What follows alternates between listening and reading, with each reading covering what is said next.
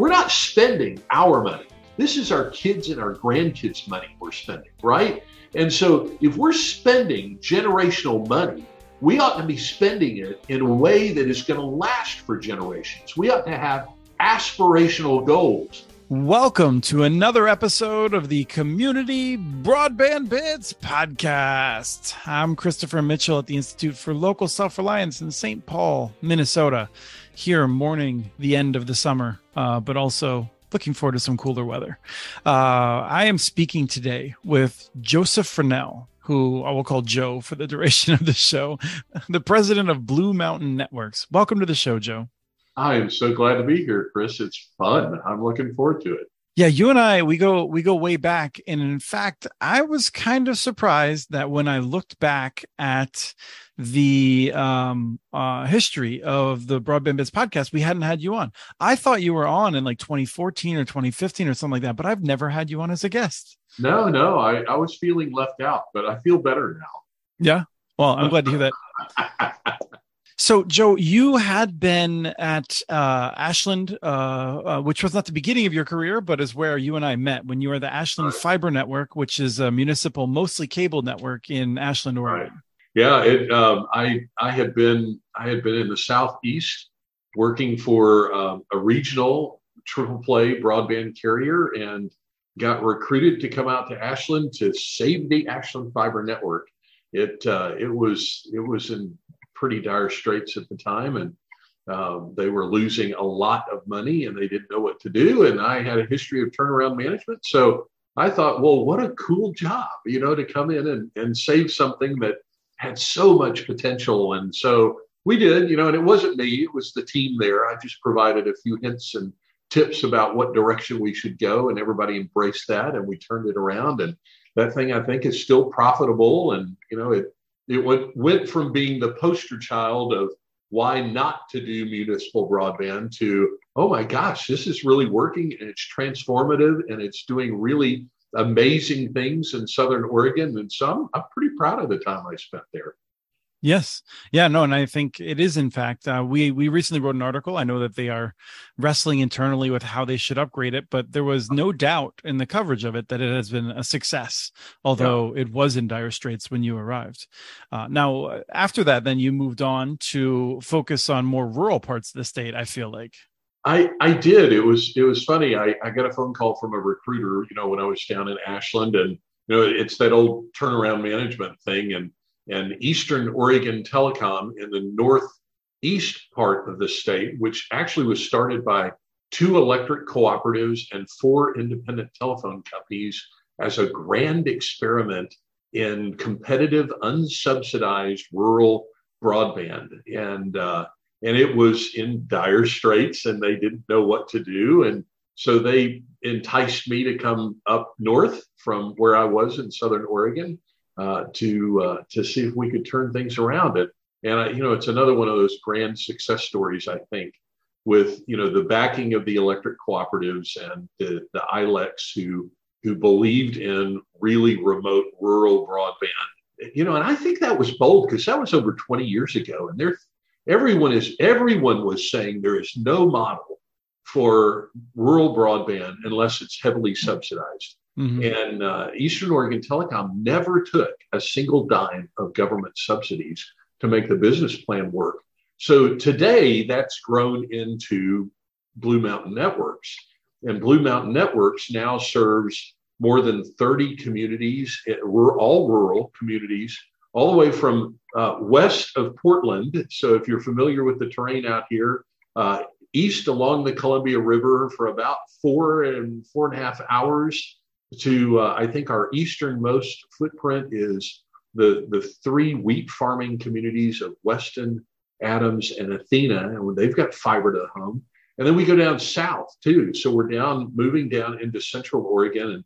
And the company serves the 2 least densely populated counties in Oregon, every community in those 2 counties with fiber to the home. It has been really rewarding, 1, to prove the unsubsidized rural model, and 2, to see how really, really good broadband at urban or better than urban rates, I think in a lot of cases, can be transformative for rural communities and provide a path towards sustainability. I brag about the Wheeler County project because it's such a cool story. Wheeler County is 503 square miles bigger than the state of Rhode Island.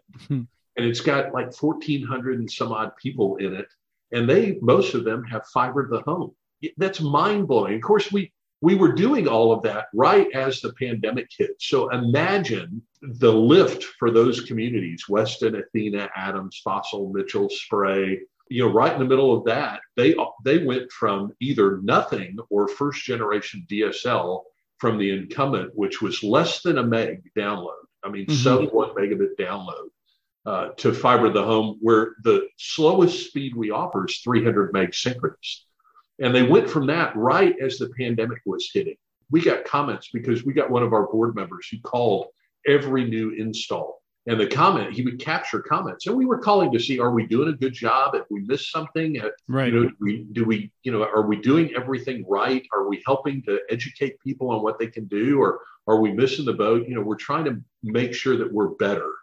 And some of the comments that he would capture, one gal said, if I were younger, I'd be doing backflips in the street because this has saved my small business, being able to stay connected during the pandemic. And we've gone on, we've built in numerous other communities since then. And it's been really rewarding. Glad I made the switch, I guess. What is the secret? I mean, it's one thing to say, we're a little bit more efficient than our competitors or this, that, but like, how do you build so much fiber in so many rural areas without needing the subsidies that have historically been needed?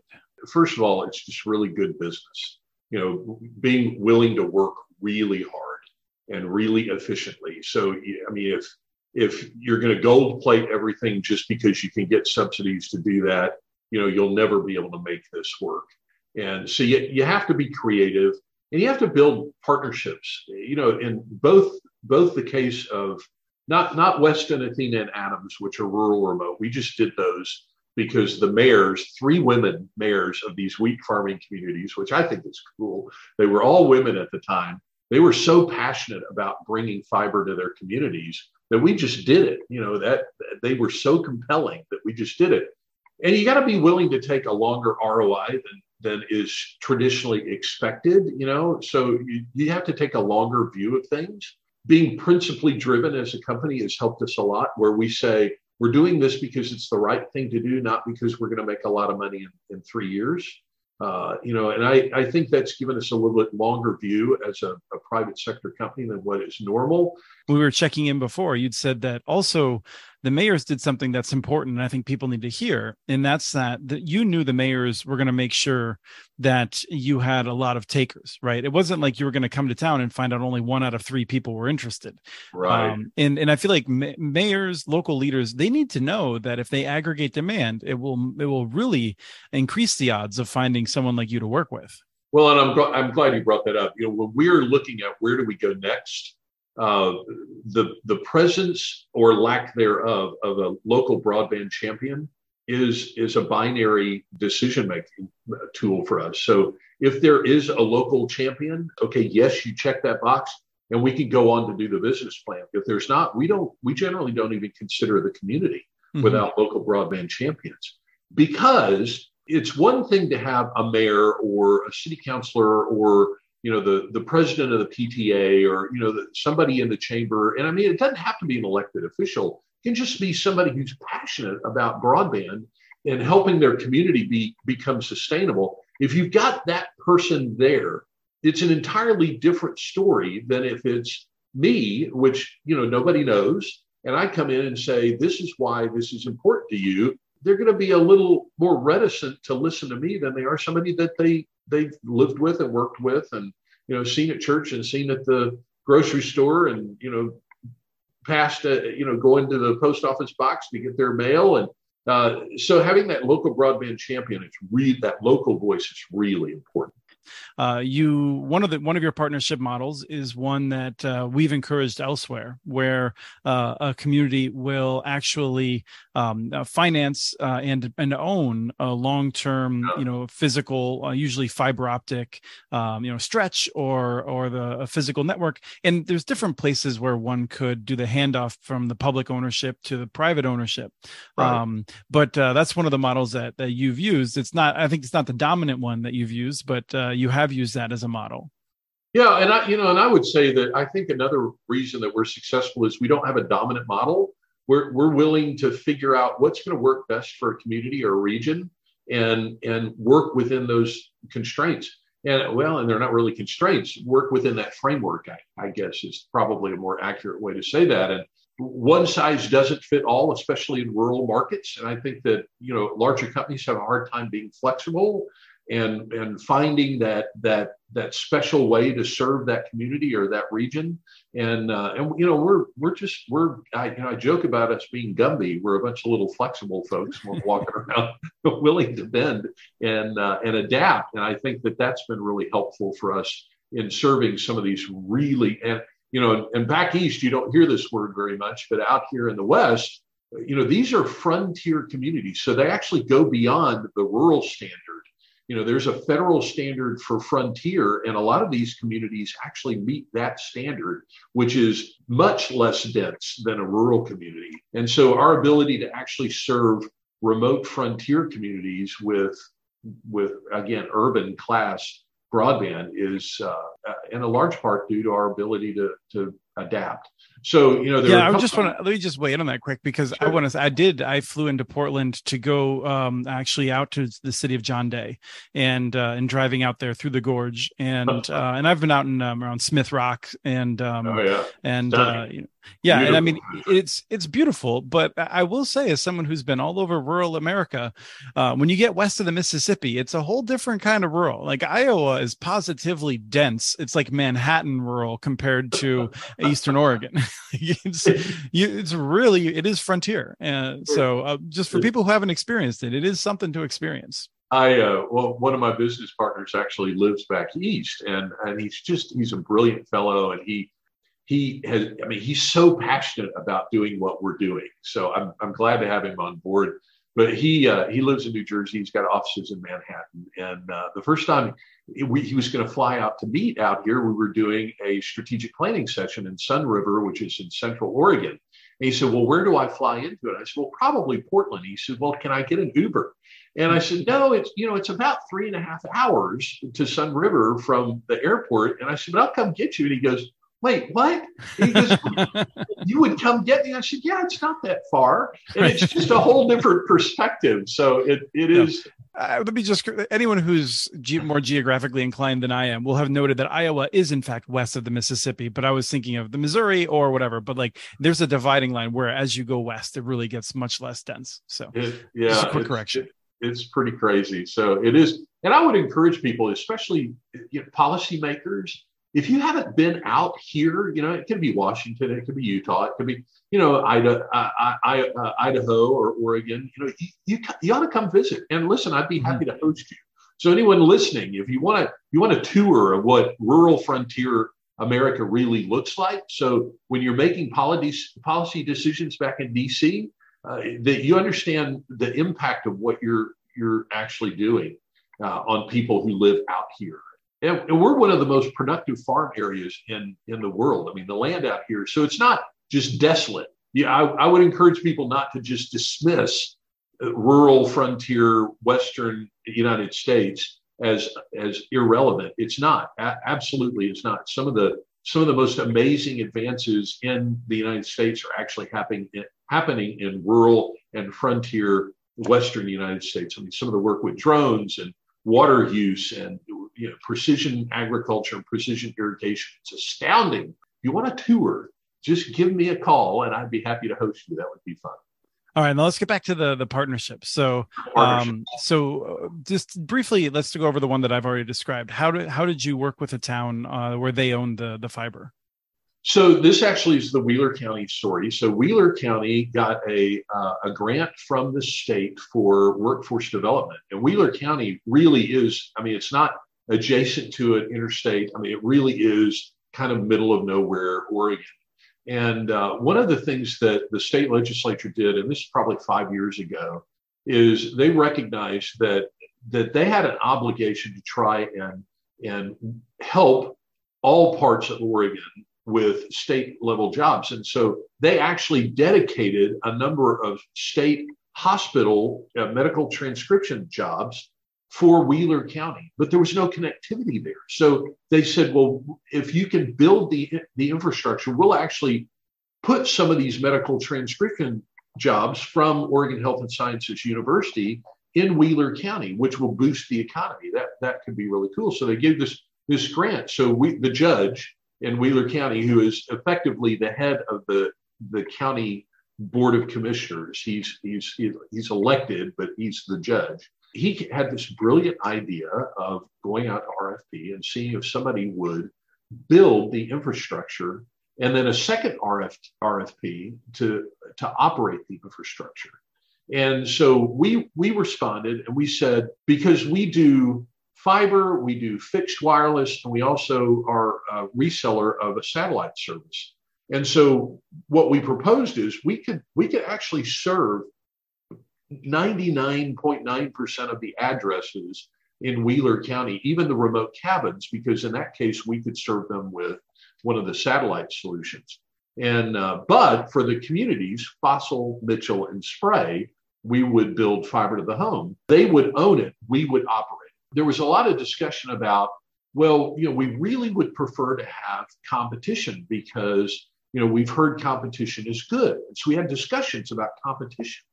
And, in a remote frontier county like that, where it's 3 remote communities with a population just north of 1,400, there is no business model for a competitive environment because, and colloquially, we say that would end up having too many pigs feeding at the trough and everybody would starve and then the consumers would suffer.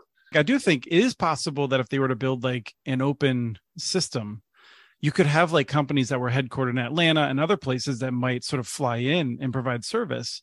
And I'm in favor of trying to figure out the balance between these things. I don't think it's preferable to be able to do that, but you're not going to have multiple locally based companies. And I think that's the highest preference from my point of view is that localness. It is. And, and I was going to say, yeah, if you do that, but then it's just a commodity. They're right. Not a part of the community. They're not. We do digital literacy training. I mean, we're involved in the local community. We generally will help with local charities. And, and if it's just a commodity, if they're just a service provider on an open network, especially in a really, really lightly populated area like that, there's no real business model for them to have local presence unless they're the only local presence. We found a way to answer that concern by actually building it into the contract with Wheeler County for the operations of the network, that they get all of the benefits of competition just without watering down on the market to the point where it was no longer financially viable.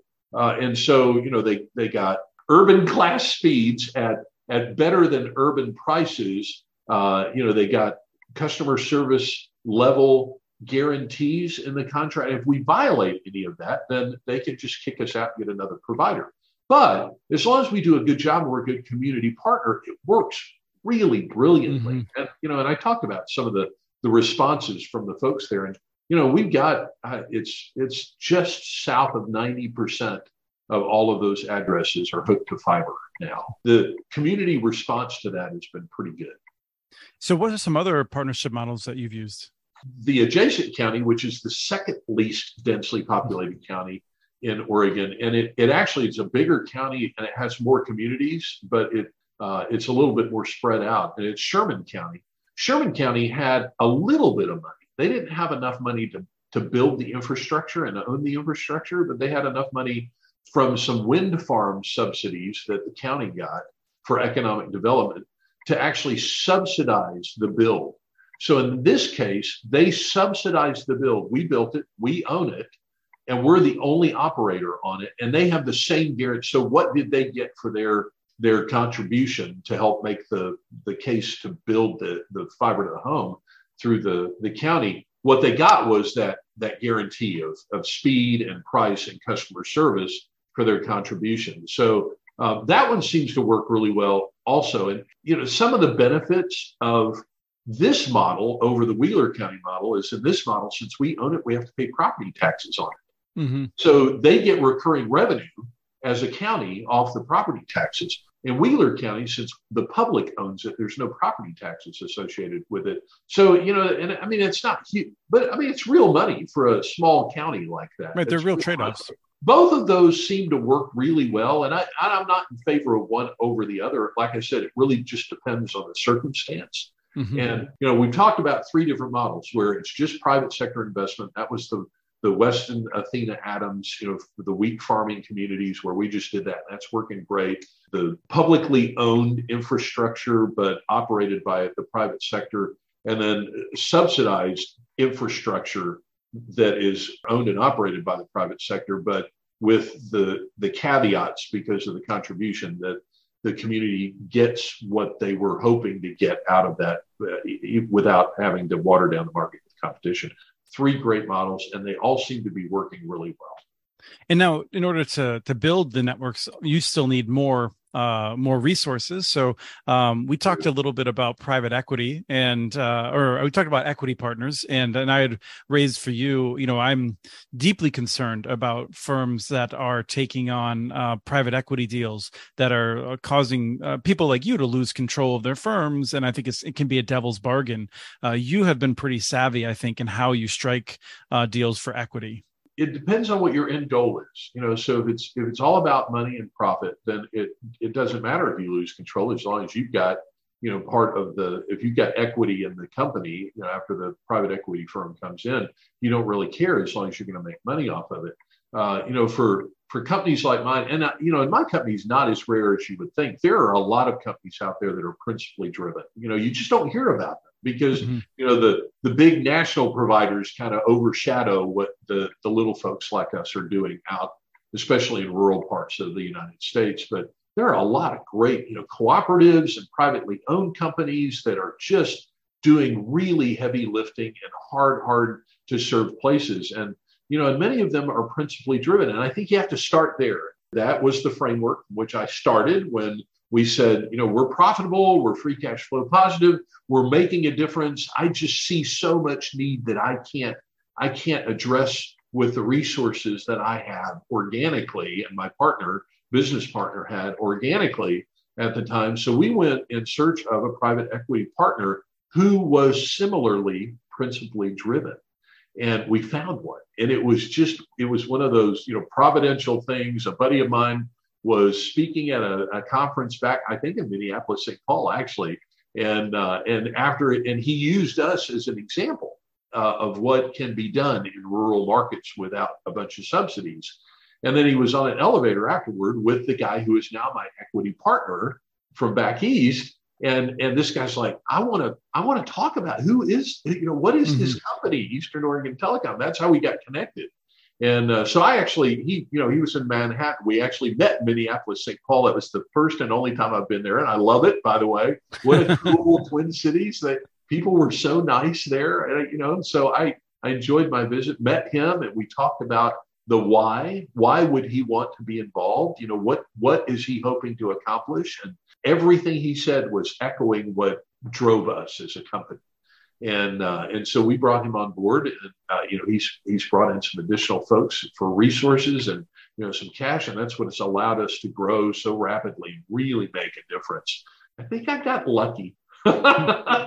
My cautionary is there are a lot of private equity firms out there that it's just about the money, and and I get that. But if you really are going to go down that path, you have to be super careful you don't end up with the wrong partner, because I've watched other companies in the Pacific Northwest go down that path and get the wrong partner, and it's just not been pretty. It's not been good. Right. So don't settle. I think that's don't settle. No. Yeah. It would be better to hang on to your company as a lifestyle company, doing what you do and making small incremental advances. It would be better to do that than it would be to get the wrong partner. Now, you had mentioned champions, and we're very positive about that. Now, you've been helping to cultivate champions through something that we've seen both in Washington and in Oregon, these broadband action teams. So what do people need to know about the broadband action teams and how they can be effective? It's actually one of the coolest things I think that's popped up over the last couple of years in the broadband space is these broadband action teams. And so a lot of this, I remember pre-pandemic, I'd go out and talk to the city council and I'd be met with ambivalence about broadband. Yeah. I don't care, whatever, get out of here. And then the pandemic hit and suddenly everybody was calling me going, Fernell, where are you? Why aren't you here already? I'm like, you do remember you guys yawned when I was there last time. So, one of the cool things that has happened because of the pandemic is there have been all these grassroots efforts to solve the problem. And so they have taken the form of broadband action teams. Some of them are for a city only. I mean, and when I say a city, it may be a town of, 5,000 people. They may have their own broadband action team. Many of them are a single county. Some of them are coalitions of multiple counties. And so in Oregon, 22 of our 36 counties are represented by broadband action teams now. So, they're local leaders, they're educators, they're medical folks, they're folks from the library district, they're interested, just individual citizens from that area. And they have pooled together and formed formal broadband action team. Two of them have received big EDA grants from the federal government to do assessments.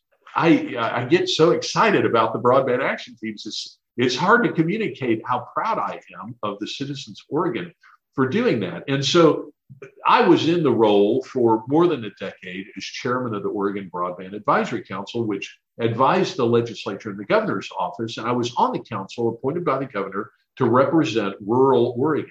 And so I'm not on the council now, but, because of that work, I've been able to help many of these broadband action teams get started and then kind of guide them through the process. What do you do first? And that's the first, well, what do we do? What's the first thing we ought to do? And you got to quantify the problem. And so they started doing assessments in either their town or their county or their multi-county area, doing assessments, trying to gather good information so they could objectively quantify the problem so that when we go after money, we're able to say, this is exactly the problem we're trying to solve. And then some of them have actually already taken the step to develop plans beyond that. And so they've got strategic plans, broadband plans on how to address the issue. Now, one of the things, and I don't know if this is on your list, but it's certainly on my list, that became really evident really quickly is that we have horrible mapping. And that's I know anyone who's listening is shocked. It might have come up once or twice. It might have come up once or twice. And so we started trying to figure out how do we get a good broadband map? And this conversation started with the broadband action teams. And we have a fairly new broadband office at the state level. And so they're just really trying to, they're scrambling basically to keep up with, the ARPA rulemaking and now the BEAD rulemaking and all of the things that they have to do. And it's a fairly small office. On their list is a map. They want to build a map and they have money to build a map, but they have so few resources. So we can't wait. All of the broadband action teams say, we can't wait. So we started doing some research and we found Russ Elliott and he's not there anymore. He's moved on to another cool job, but he was the broadband office. He was the manager of the broadband office in the state of Washington. And when he took that job, this pre-pandemic, he immediately recognized he didn't have good data. So he partnered with a company called GeoPartners to develop his own state broadband map. And it's a super cool map. And so we talked with Russ. The leadership of all of the broadband action teams actually invited him to talk to us. He talked to us about this platform. So we went to the state. We said, look, for less than $100,000, we could build a state broadband map.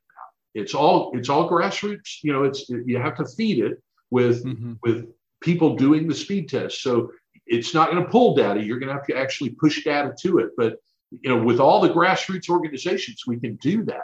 And the state said, we're probably at least a year out, maybe two, on our broadband map. We just can't absorb that.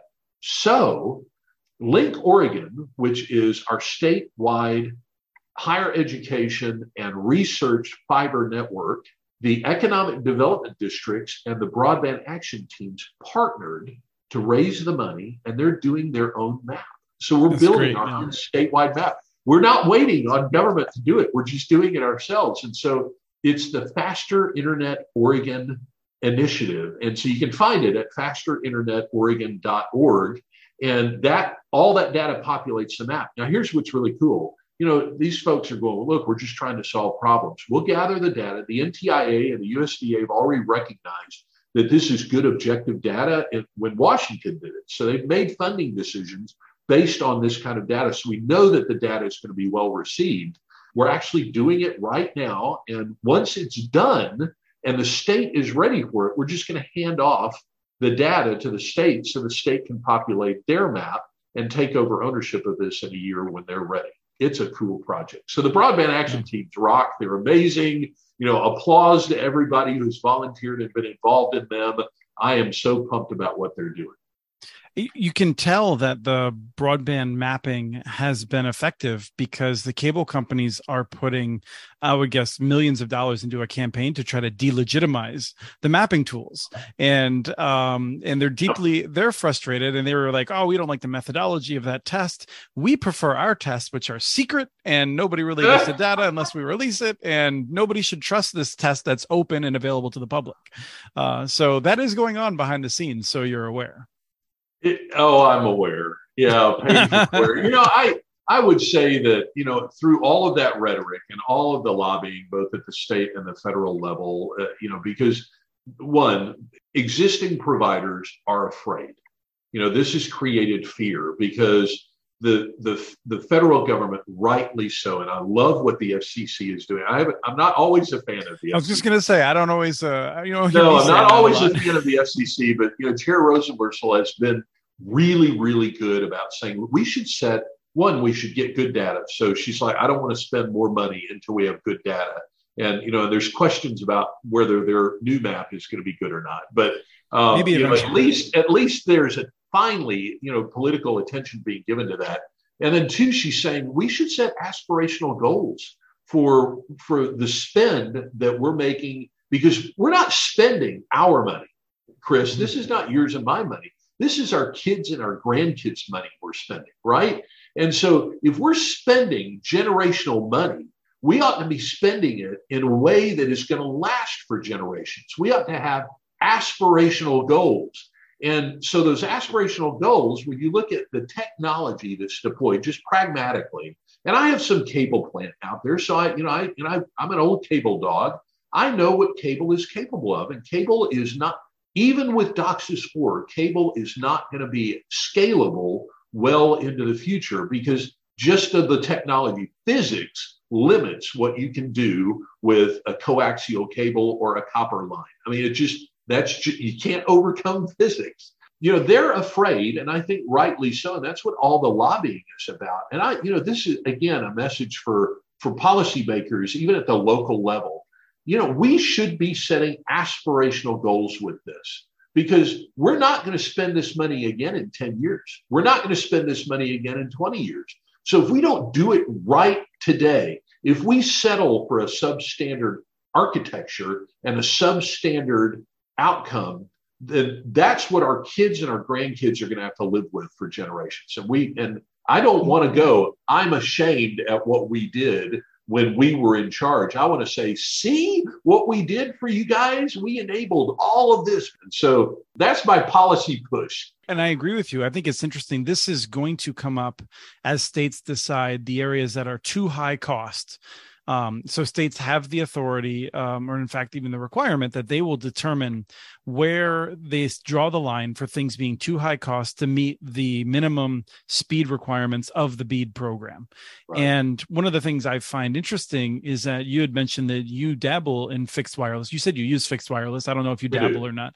We have thousands of customers. So you use fixed wireless, but a lot of the fixed wireless providers are ones that are concerned about aspirational goals being too aspirational. professional and they'll say, you know what, like what we're doing, it meets people's needs. We should get money too. So I'm kind of curious how you respond to that. No, I'm going to go out on a limb and say, we shouldn't spend any of this BEAD money on architecture or infrastructure that's not fiber based. I mean, we just shouldn't do it. We should push fiber as far out as we can get it. And then, this is one of the things that I've often said pre-ARPA, pre-infrastructure fund, is that if you get affordable middle mile there, I'll build the last mile with my own money. I mean, I've said that. So, the big barrier for me is affordable middle mile access. And which I think is unique to Frontier. I mean, I do think that that's more common in Frontier areas than in other rural areas. It is. And it may be unique to the West, but, it's still, and that this is where some of those really, really expensive builds exist. They're not in Connecticut, they're not in Pennsylvania, they're out here. So this is where the discussion is relevant. And if we can get fiber closer, then at some point I'll solve the problem, or people like me will solve the problem. Companies like mine will solve the problem. Spending money on an interim solution, and that's what we've done. We just keep spending money on interim solutions, incremental advances. And then every 5 years, we're coming back to the well going, well, let's spend the money again. And I want to spend it once. There's still another dynamic. I mean, that so resonates with me. I agree with you totally. But the other thing is that as we're trying to spend the money, we find that communities and actually, as you and I are recording this is going to run a few days after you and I record it. But we just recorded an episode of Connect This, our show on Thursdays typically, and we had on two guests from Louisiana, Northeast. Have Louisiana. You done the monster truck commercial thing? You could do it. I'm a monster. Connect This. I love Sunday. I love that. So these folks from Northeast Louisiana, this is some of the least connected parts of Louisiana, which is not a well-connected state. No. They've been organizing for years in this Delta Interfaith Alliance around trying to improve connectivity in both the rural and what we would think of as a slightly more dense areas, but it's still quite small towns. Yeah. And they finally got it. The governor actually flew there on a helicopter to announce the grants to expand fiber to the home from the electric cooperative. Nice. And at the last second, even after it appeared that the time should have elapsed for challenges, the cable company, which is one of the lesser known national cable companies, Cable One, which is now doing business as Sparklight, is challenging it. And they've actually delayed the opening. The network was supposed to have its groundbreaking yesterday, as you and I are recording it. And now it's caught because that cable company is claiming, oh, no, we actually provide these speeds. No one's ever seen them. There's no record of them existing, but we've made this claim now. And the whole award is thrown into doubt. And this is something I know you've had to deal with and are frustrated with, is this idea of the incumbents having some sort of right of first refusal, and how that is just deeply unfair to people who have lived for years without getting the investment that they need.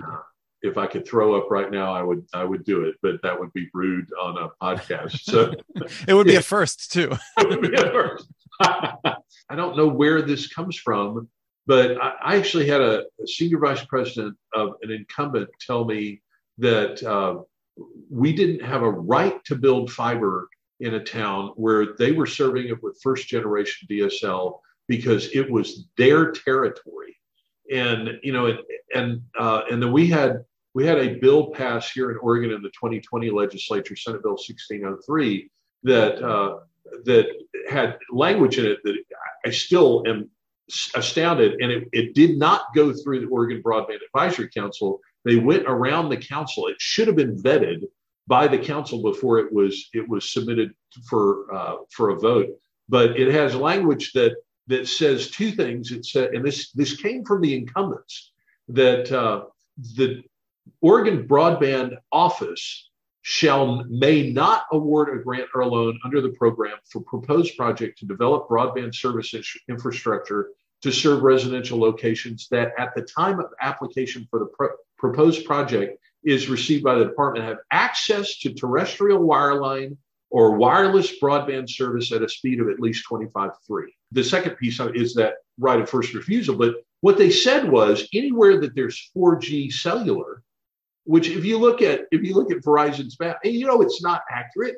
because I've got Verizon and they're great, but their map says, oh, you've got ubiquitous 4G pretty much everywhere in the world, and that is just not true. Right, like if you're standing on the roof, look at their map, standing on the roof in a lot of places, maybe.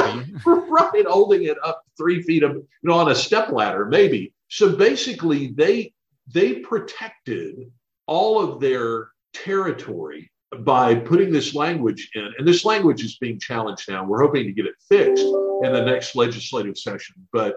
So they protected their territory and doomed, until we fix this, doomed these communities to having what they've had for the last 10 years forever, and maybe limited our ability to actually leverage the BEAD funds that are and the ARPA funds that are coming to the state. And then they had the unmitigated gall to add in there this right of first refusal. And it's not just a right of first refusal where you go, okay, we're going to go out to RFP. Are you going to do it? No. This right of first refusal says if someone responds to the RFP, spends the money on the engineering and the response, and wins the RFP, then they can exercise their right of first refusal and say, no, we want to do that. And they're saying, but this is our territory. We should have a right of first refusal. And my answer to that is, listen, if it's your territory, that means you already have infrastructure there. You should be able to respond to the RFP and win it, because the cost to build is naturally going to be less than somebody who's a new entrant to the market. And yet they put this language, and I find it almost criminal. And I know, you can't, it's not against the law. Not when you're writing the law. Oh my gosh. I really, really struggle with that, and I've had conversations with the associations here that represent those folks. And, I've tried to get them to say, look, you guys should be taking a leadership role on setting aspirational goals. I mean, if these really are your communities and that's the way that you view them, why aren't you the champion of a synchronous gigabit goal for our state? Why are you not leading the charge instead of protecting 25.3 as the standard? And the answer was, well, that's the federal standard. We're just echoing the federal standard. Yeah, and from so 2014. I guess that's good enough. In their mind, that's good enough. And so we should just settle for what the FCC says is what we need for our communities to be able to be sustainable and competitive. Yeah, I'll say that in my mind, that is a pathetic dodge from people who otherwise would not accept anything coming out of Washington, D.C. as being legitimate simply because it's coming from Washington, D.C. It is. I think it is a failure of leadership. And this is one of the heart-wrenching things for me. Not every state has a really, really robust, diverse group of internet service providers. Some states have one or two or three, and that's it in the entire state. And Oregon has always had this really, really competitive, really diverse group of, from small mom and pops to small cooperatives and family-owned ILECs all the way up to the big guys, and we have always, up until all of this money showed up, we have always worked well together to solve problems for Oregon. And as soon as just the first whiff of this money wafted over Oregon, I started seeing this kind of behavior, and it's very disappointing. Mm-hmm. It's heart-wrenching for me to see this kind of behavior from a state that used to be visionary. I felt like, and it's not the state. I shouldn't beat up the state, but the internet service provider community has really always been very visionary and worked together well, and it's so fragmented now, and money has done it. I almost wish we weren't getting the money. That's too bad. I do think we're in that period where we're filled with our doubts and frustrations, and I'm hoping that we'll work past these, and the way our human memories work, we'll actually forget a lot of the pain we're experiencing right now, and we'll focus on the good that comes from it. I hope so. And so I encourage people all across, your entire listenership. I encourage you, if you're a broadband champion and you're really, really, you understand that this is a multi-generational investment, don't settle. It goes back to, picking a broadband partner, right? Picking a goal, don't settle. Don't allow the rhetoric to cause you to settle. And there's a lot of rhetoric out there and a lot of money being spent on lobbying right now. So don't listen to that. Listen to what you know to be right, and let's pursue that like these broadband action teams are. Well, that's no better place to leave it than that. Joe, it's been wonderful. I look forward to having you on an episode of Connect This, because I think you're going to fit in really well with that format. So thank you for this, and I look forward to seeing you again soon. Thanks, Chris. It was great. We have transcripts for this and other podcasts available at muninetworks.org/broadbandbits. Email us at podcast@muninetworks.org with your ideas for the show. Follow Chris on Twitter. His handle is @CommunityNets. Follow muninetworks.org stories on Twitter. The handle's @muninetworks. Subscribe to this and other podcasts from ILSR, including Building Local Power, Local Energy Rules, and the Composting for Community podcast. You can access them anywhere you get your podcasts. You can catch the latest important research from all of our initiatives if you subscribe to our monthly newsletter at ilsr.org. While you're there, please take a moment to donate. Your support in any amount keeps us going. Thank you to Arnie Huseby for the song Warm Duck Shuffle, licensed through Creative Commons. This was the Community Broadband Bits podcast. Thanks for listening.